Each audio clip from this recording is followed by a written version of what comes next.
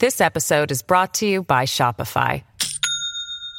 Do you have a point of sale system you can trust, or is it a real POS? You need Shopify for retail. From accepting payments to managing inventory, Shopify POS has everything you need to sell in person. Go to shopify.com/system, all lowercase, to take your retail business to the next level today. That's shopify.com/system. Is there actually potentially a light at the end of the tunnel in Gaza? I'm Matt Robison. It's Beyond Politics. We're available wherever you get your podcasts. Thanks so much to all of our subscribers and the people who have answered our call to rate and review us on Apple Podcasts. It's working. It's helping. Thank you. We've moved just in the time that you've done that action from the top 2.5% of all podcasts on Earth to the top 2%, and we are climbing. I am really thrilled to welcome back friend of the show, Dan Perry, former lead Mideast reporter for the AP, editor for the AP for the entire region, based in Tel Aviv, and just the go-to expert these days on the conflict between Israel and Hamas in Gaza. Also the author of the go-to source for information on what's really happening and what the future could portend.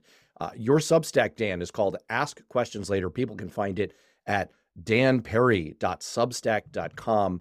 I could not appeal with greater fervency to our listeners for people to check something out and maybe consider paying for the news that you value, not the distortion that you get in places like the New York Times, but actual informed analysis and information. Dan, with that huge preamble, welcome back. Thank you very much, Matt. I'm not worthy. You are more than worthy. Happy to be here with you. No, you're more than worthy. And I'll tell you what caught my eye and my ear and made me want to drag you at your time. This is like almost 8:30 your time after a long day of doing all of the work that you do. You have been very gracious to come join me. We'll probably run this over the weekend because your last two postings on your Substack have really grabbed my attention. You did one on the genocide charges pending against Israel, which are being argued out in the, I want to get this, there's an alphabet soup of different forums that sound the same, but this is the international, which one is this? Which one? It's not the International Criminal Court. This is happening at the International Court of Justice, CJ. And so this is juxtaposed from the International Criminal Court, which is what people confuse it. And the explanation of all of that is on your Substack, which was a compelling read in itself. The juxtaposition of that. The International Court of Justice, unlike the ICC, has no powers of subpoena, no arrest warrants, no ability to jail anyone. It is largely recommender. And whatever it does is either ignored or ends up going to the UN Security Council, which can, on the basis of a ruling of the ICJ, support economic sanctions or authorize military force to be used to achieve a particular outcome, but doesn't actually need an ICJ ruling to do that. And undignified though it may be, and respected though the court may be, in fact, its rulings mean exactly nothing. And that explanation and the mere fact that you had to provide it about Israel, a state founded in the aftermath of the Holocaust, the quintessential definition of an act of genocide against a people, and the fact that Israel is now facing a charge of genocide because of the war against Hamas. The juxtaposition of that idea with your most recent post, which suggests, I just want to read the very first clause of the first sentence. It said, you say, a reported ceasefire proposal from Qatar, or Qatar, depending on pronunciation, contains a key element that might help end the ruinous 3-month war. And that grabbed my attention. So could you maybe walk us through what is that key element and why is it so significant? Look, it's just a report and it's only one element, but the element in question is that Qatar appears to have proposed to Israel that it enable the exile of Yahya Sinwar, the chief barbarian, and his fellow barbarians from Gaza with amnesty, essentially, in exchange for an end to the war. Now, that won't work because after an invasion by what is not Hamas, but essentially the state of Gaza, resulted in the massacre of 1,200 people, and the torturing of pregnant women, and the burning of babies, and the barbarism that can hardly be contemplated, that was absolutely, by the UN definition, a genocide. Israel, I think, is no longer prepared to end the war without Hamas being removed from power in Gaza. It requires a surrender of the government of Gaza, which is Hamas. The proposal in question doesn't really offer that. It just says the leadership is exiled. So I do think that's a relevant element in a possible, actually plausible deal that would involve the restoration of the Palestinian Authority to controlling Gaza and a few other elements as well. I do think Israel would be willing to allow the barbarians in chief to leave Gaza and live to die another day in exchange for the hostages and for a surrender. Now, they're not offering a surrender quite yet, but the fact that they're offering, it would appear, exile and amnesty for their own cowardly persons is absolutely a step in the right direction.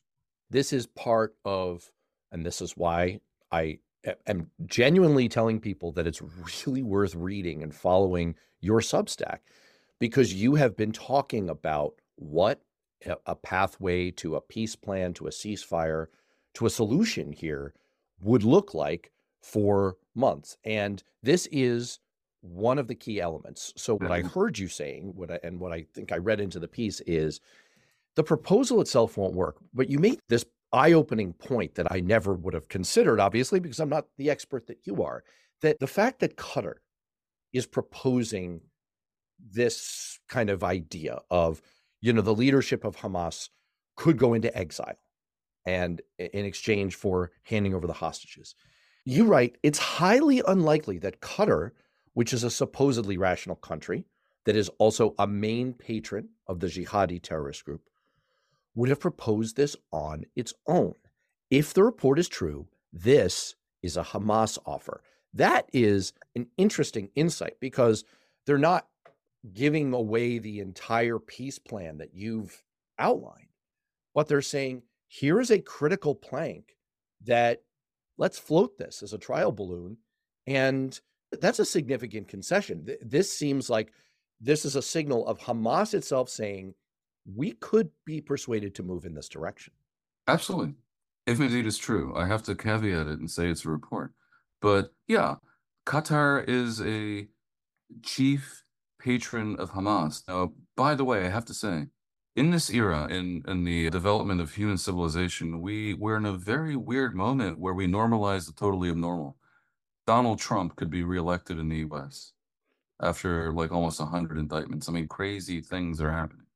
It is absolutely crazy that Qatar can host the World Cup and can try to have one of the world's major investment operations going on and can actually seek to be a normative country on the world stage and at the same time be a massive supporter of Hamas. People need to understand what Hamas is. There is, the useful idiots of the global jihadist movement and on US campuses and on London streets think that you can equate Hamas with the Palestinian national cause. Hamas is the enemy of the Palestinians. It is the enemy, for sure, of the West. And Hamas really should be eradicated. It should have come as no surprise that they carried out a global historic pogrom that was the most deadly day for Jews ever, unprovoked and unbidden on October 7th. These are not people that anyone normal should ever contemplate supporting. And yet they do. The world should tell Qatar, after this whole thing is said and done, because right now they are kind of being useful as an intermediary, that you can no longer behave this way. The world should also tell Iran, that is the main patron of Hamas, that to do this carries a maximal price. Maximal. What people don't know is that the world hasn't yet, the West even, hasn't yet fully imposed economic sanctions on Iran. It's insane. We let people do stuff that they should not get away with. The Houthis, another arm of Iran, have been bombarding ships trying to get through the Bab el-Mandeb to the Suez Canal up the Red Sea. That is a third of all global container traffic.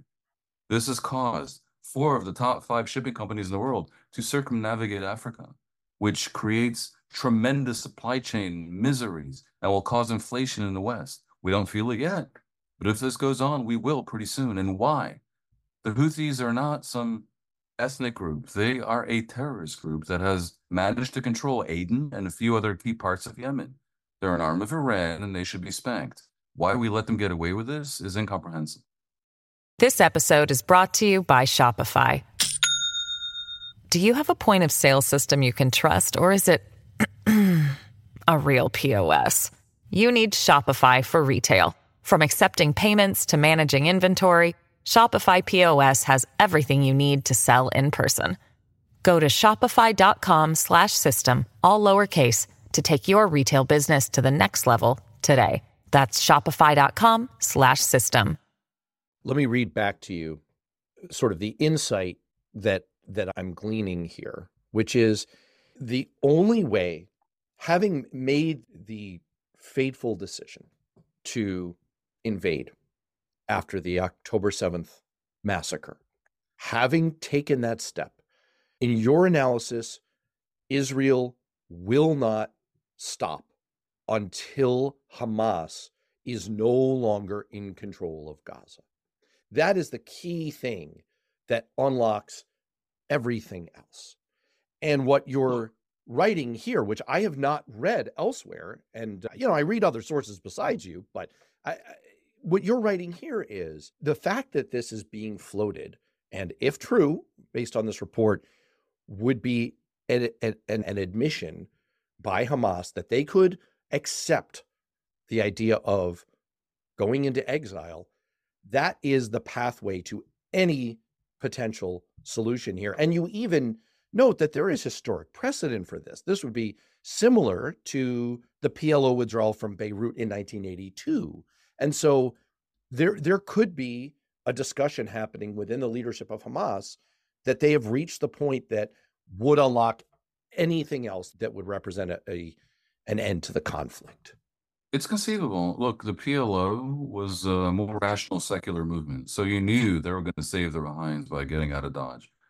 One doesn't know really what to make of religious fundamentalist maniacs like Hamas.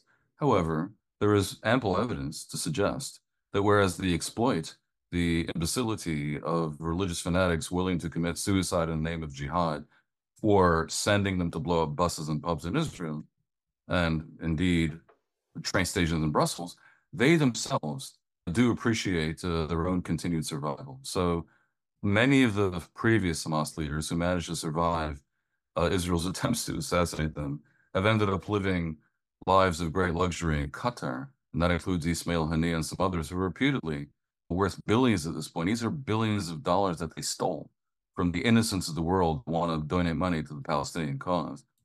Yeah, it's reasonable to assume that Yahya Sinwar and his other benighted deputies might actually agree, after they've led to the destruction of a third of Gaza and caused the death of tens of thousands of people and committed one of the most ignoble massacres in the history of humanity, to save themselves by joining their friends in Qatar. Is that the right thing to do? Is it justice? I do not know. I'll say this, though, for real. There is a completely distorted narrative here. If Israel manages to remove Hamas from power in Gaza, that is a favor primarily to the Palestinians. And I do not discount the misery happening right now in Gaza. It is awful. It was brought upon them by Hamas. And if it should lead to the removal of Hamas, I wouldn't be surprised at all to see celebrations in the streets of what is left of Gaza. It is truly a tragedy. It really is that this had to happen. And, historians will judge why it happened. I partly blame Israel. In 2000, when Hamas, which is falsely reported to have been elected, they were never elected. They won a parliamentary election in 2000. That was not for the executive. When Hamas staged a military coup and kicked the Palestinian Authority out of Gaza, Israel should have intervened. And they didn't. But let this happen. And then came so many years of Benjamin Netanyahu, whose raison d'etre is to try to prevent a peace deal and a partition deal of the Holy Land with the Palestinians. And he figured that having these vile maniacs in charge of Gaza somehow weakened the Palestinians and was good. And that's what happened. And therefore tolerated it. And he allowed it to balloon into this monster that currently is very difficult to subdue. That is why the war's gone on as long as it is and why it's as ugly as it is. There's been, at least in my reading of it, but I don't think I'm alone. I think there has been a growing concern that if Hamas isn't winning, boy, it's hard to define that term in this context. Hamas is at least achieving its aims. It has inflicted a horrible attack on Israel. It has turned and divided the sentiments in the West of Israel's allies and patrons. It has found useful idiots on American college campuses and in the American Congress to support its cause. And now Israel faces these genocide charges, ironically brought by South Africa, of all nations, in the International Court of Justice. And from if you just want to say not winning, but is it achieving its aims, you would have to conclude that Hamas is achieving many of its aims. The misery and suffering of the Palestinian people in Gaza, that is probably one of Hamas's aims. And yet they are potentially willing to take this step. Is it because the leadership of Hamas is in imminent physical danger? Is this all motivated by their desire to save their own skins? Their aim is to prevent a partition peace deal in the Holy Land. Their actions have certainly contributed to that. Even if they leave Gaza tomorrow, the leadership, they will have contributed to making the Israeli public be very fearful of handing over any more territory to the Palestinians and cause Israel to sink into a one-state reality that will be binational, not Jewish, not democratic, a total disaster. This is what they want. All of this is a bidding of Iran. Their combined effort to undermine and weaken the state of Israel is just the vanguard toward a general plan, which are not in any way coy about, to do the same thing to the West.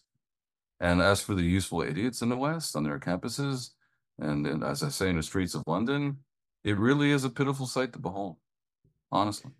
These LGBTQ simpletons who actually don't seem to understand that if they ended up in Gaza run by Hamas, they would be strung from the rafters. As the leader of Hamas did to his own deputy in 2016, I want to say. Yes.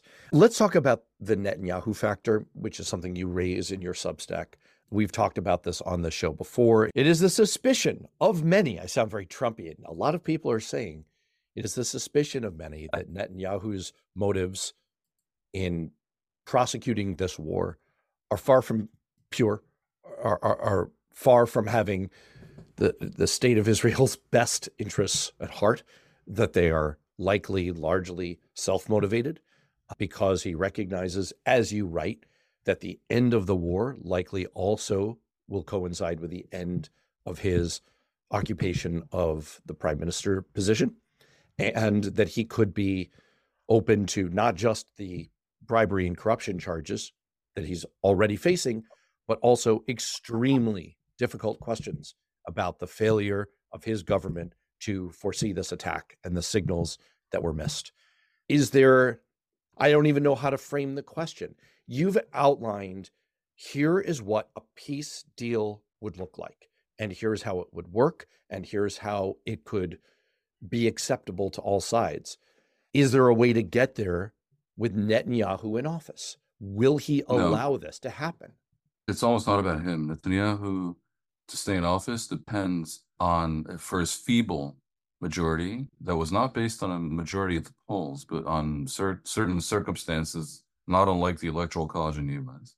He depends on his political survival on hard right parties that are fascistic, essentially, and they would never let him do anything resembling the deal that must be done to go to a better place with the Palestinians. Netanyahu, right now, is one of the major impediments towards getting to a place of peace and of coexistence in the Middle East. But more than that, Netanyahu represents truly the vanguard of the global collapse of democracy, where populists and criminals somehow bamboozle the people and create so much confusion through various clever means in society that they end up in power. This is a person who's on trial for bribery and fraud and breach of trust, who just tried to Putinize the Israeli political system and give complete and unchecked power to the executive because of an election that was basically tied, but somehow yielded power for him. the powers he sought for himself would have enabled him to cancel all future elections. A true Putinization, like in Turkey, like in Hungary, like what happened in Poland until the Polish people somehow miraculously got rid of their populist right-wing government. Yeah, Netanyahu is a major problem. He is absolutely not credible as a leader in wartime. It's certainly, look, a lot of people in Israel absolutely believe, and not just in Israel, according to Wall Street Journal, and many people in the White House believe that Netanyahu has an interest in prolonging this conflict because he knows, as you just quoted me as saying, that the end of the conflict would probably be the end of his rule. Now, that is a very clear conflict of interest.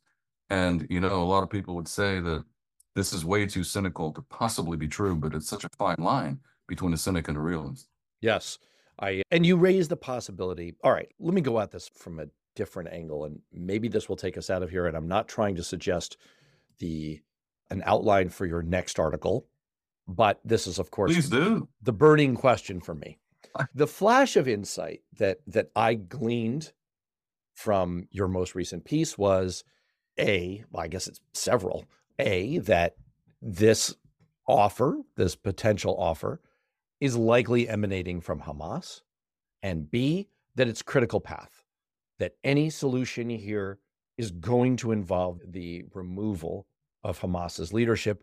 And that's kind of part one of ultimately the removal of Hamas as the political governing authority in Gaza. You also just said that it's very unlikely that critical path involves Netanyahu staying in power. So I'm not suggesting that you need to devise a plan for getting rid of Netanyahu, although many around the world would rejoice at such an idea.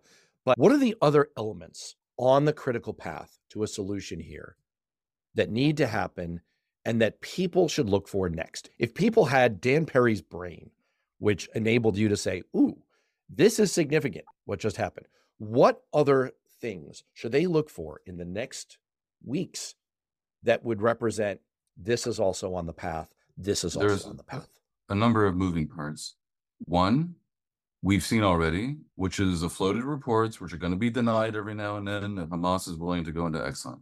The other will be that Israel will have to accept that the Palestinian Authority will be restored to power in Gaza. Netanyahu, in his disgraceful indifference to the political fortunes of Joe Biden, which is one of the most spectacular cases of ingratitude I've seen in recent years, has scoffed at this, but Israel must accept it. When Israel accepts that it will be a rejuvenated, reinvigorated, re-democratized, and maybe with new people, PA, to be restored in Gaza, the Palestinian Authority, that will be a key move forward. And two other ones that I have to think should be part of this is a global community imperative to get Hezbollah to stop attacking Israel and to implement Security Council Resolution 1701 that calls for their removal from the border with Israel. And they should leave Israel alone, basically, because what an outrage that, just to make a point, because Iran told them to, Hezbollah is shelling Israel. And 100,000 people had to leave their homes in northern Israel. Consider how ridiculous that is. Again, we're normalizing the abnormal. That has to end. The Houthis' outrage in blockading the Bab el-Mandeb and the Suez Canal effectively has to be punished in a way that will be remembered. And mainly, I think the way to compel Israel to go to a different place politically, replace Netanyahu, and begin the genuine process towards a two-state solution will be for Saudi Arabia, and also, by the way, Kuwait and Qatar, to agree to normalize relations with and sign a peace treaty with Israel. That would be a total regional reset that would create an alliance of Israel and the moderate Sunni Arab nations backed by the U.S. that would make a statement against Iran and basically the global axis of evil that would constitute for Biden an actual strategic victory that might make people forget about the somewhat shambolic and disgraceful pullout from Afghanistan. And you're not alone in calling for that enlarged solution. Tom Friedman has also been making the same case that this is an opportunity in a way to kind of get that Saudi deal going, and that could represent a first, Matt. I think you know. You were in first. Well, people should go to you first. One, I should have done this in the other order, but questions keep occurring, and you did tell me in the name of your Substack to ask questions later, so here I am doing it. Just to kind of go back to the subject of your previous writing, not this most recent one, and this genocide question. One of the concerns that I might have, but I'm not nearly the expert you are, is that if this court declares that Israel is perpetrating a genocide, might that be counterproductive for the cause of bringing an end to the conflict? My concern would be that already Netanyahu has terrible motivations, terrible incentives. The idea that an international body would be putting pressure on him and essentially declaring him a war criminal would add another factor of Israel not wanting to bring this to an end. Am I overreading? I mean, what would the effect of that kind of a determination be? Well, let me take a step back. The court cannot declare Israel guilty of genocide because the court is an arm of the UN, and the UN has declared a definition for genocide under the Genocide Convention, to which are signatories Israel, South Africa, the US, and even the Palestinians, which defines genocide in a way that does not attach to what Israel does in West Bank. Genocide, in rather Gaza. Genocide is the intent to destroy life for a group in whole or in part as the main reason for an action. If you have a different reason, like to get Hamas out of power or to restore your hostages, and you have no particular inclination to kill a group in whole or in part, which Israel manifestly does not, because Israel asked the people to leave northern Gaza so that they wouldn't be in harm's way, among many other pieces of evidence, then it's not genocide. If there is a case of genocide, then it is the October 7th attack, where Hamas basically massacred 1,200 people purely because there were Israelis. Genocide, by this definition, is not about scale. Most people in the street would think that genocide is the killing of a whole bunch of people. It is not. Genocide could be the killing of one person, or even not even a killing. But if you intend to harm a person because of who they are, under the Genocide Convention, that's genocide. So this court will not convict Israel of genocide. It's nonsensical. However, what they could do is issue a temporary injunction calling for an end to the war. Now, a lot of people don't know the ICJ has no enforcement powers whatsoever. The ICJ in February 2023 ordered Azerbaijan to end its then 3-month blockade of Nagorno-Karabakh in very imperious terms. They used the future tense. They said Azerbaijan shall do this. They shall end the blockade. They shall ensure the free movement of people, goods, and material. They really made amazing predictions based on their own.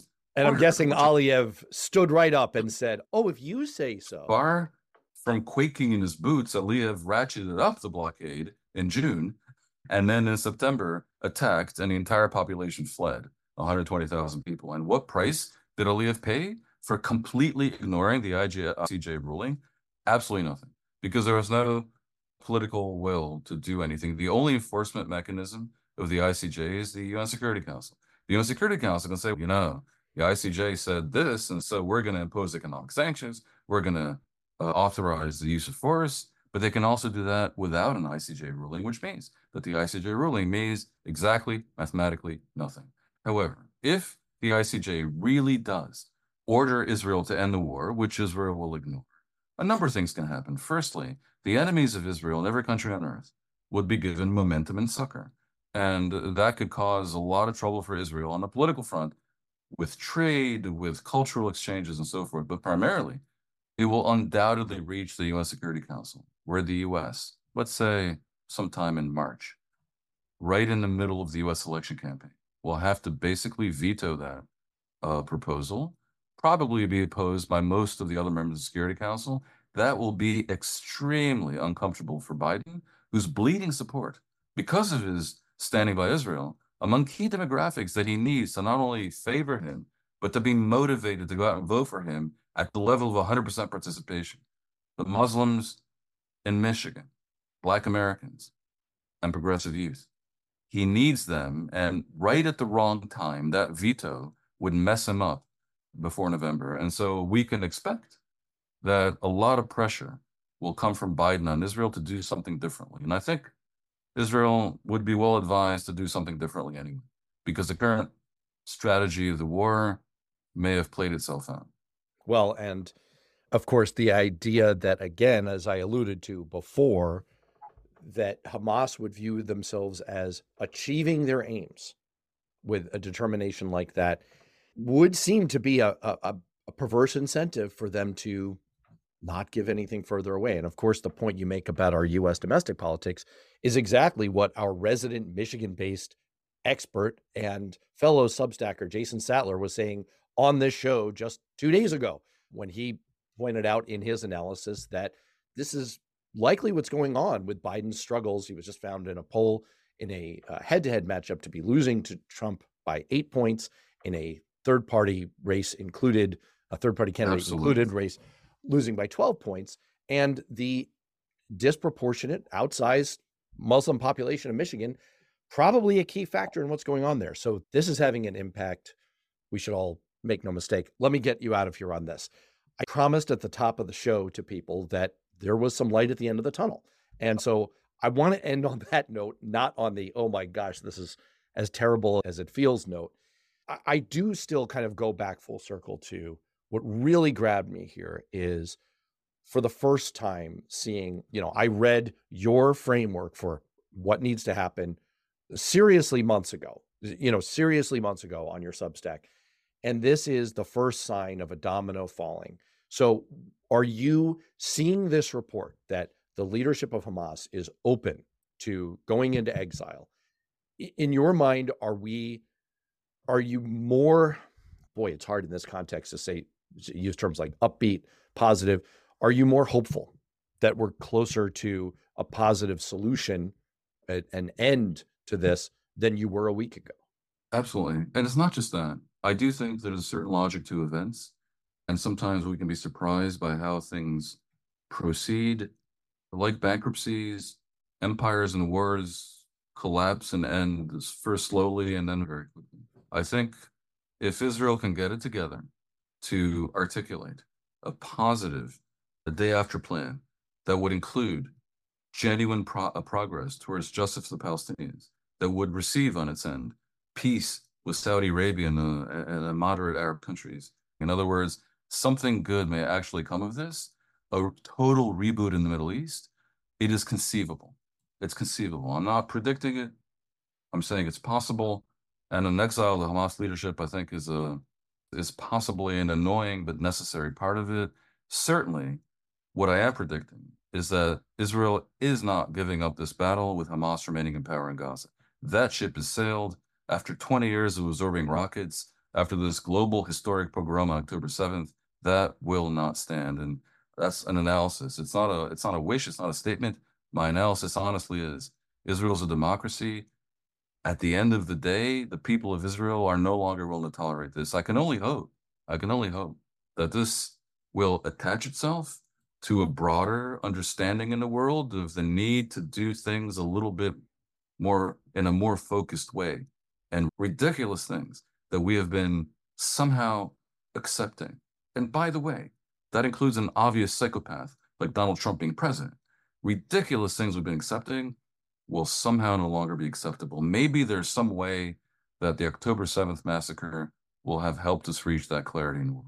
Look, if you're seeing a ray of hope, then that's encouraging to me, especially because it's based on your expert analysis, which is second to absolutely none. And if people want to get it firsthand, they should avail themselves of their nearest Google. Look up Ask Questions Later or danperry.substack.com. Dan Perry, thanks so much for all of your expertise. Thank you very much, Matt. Always a pleasure being.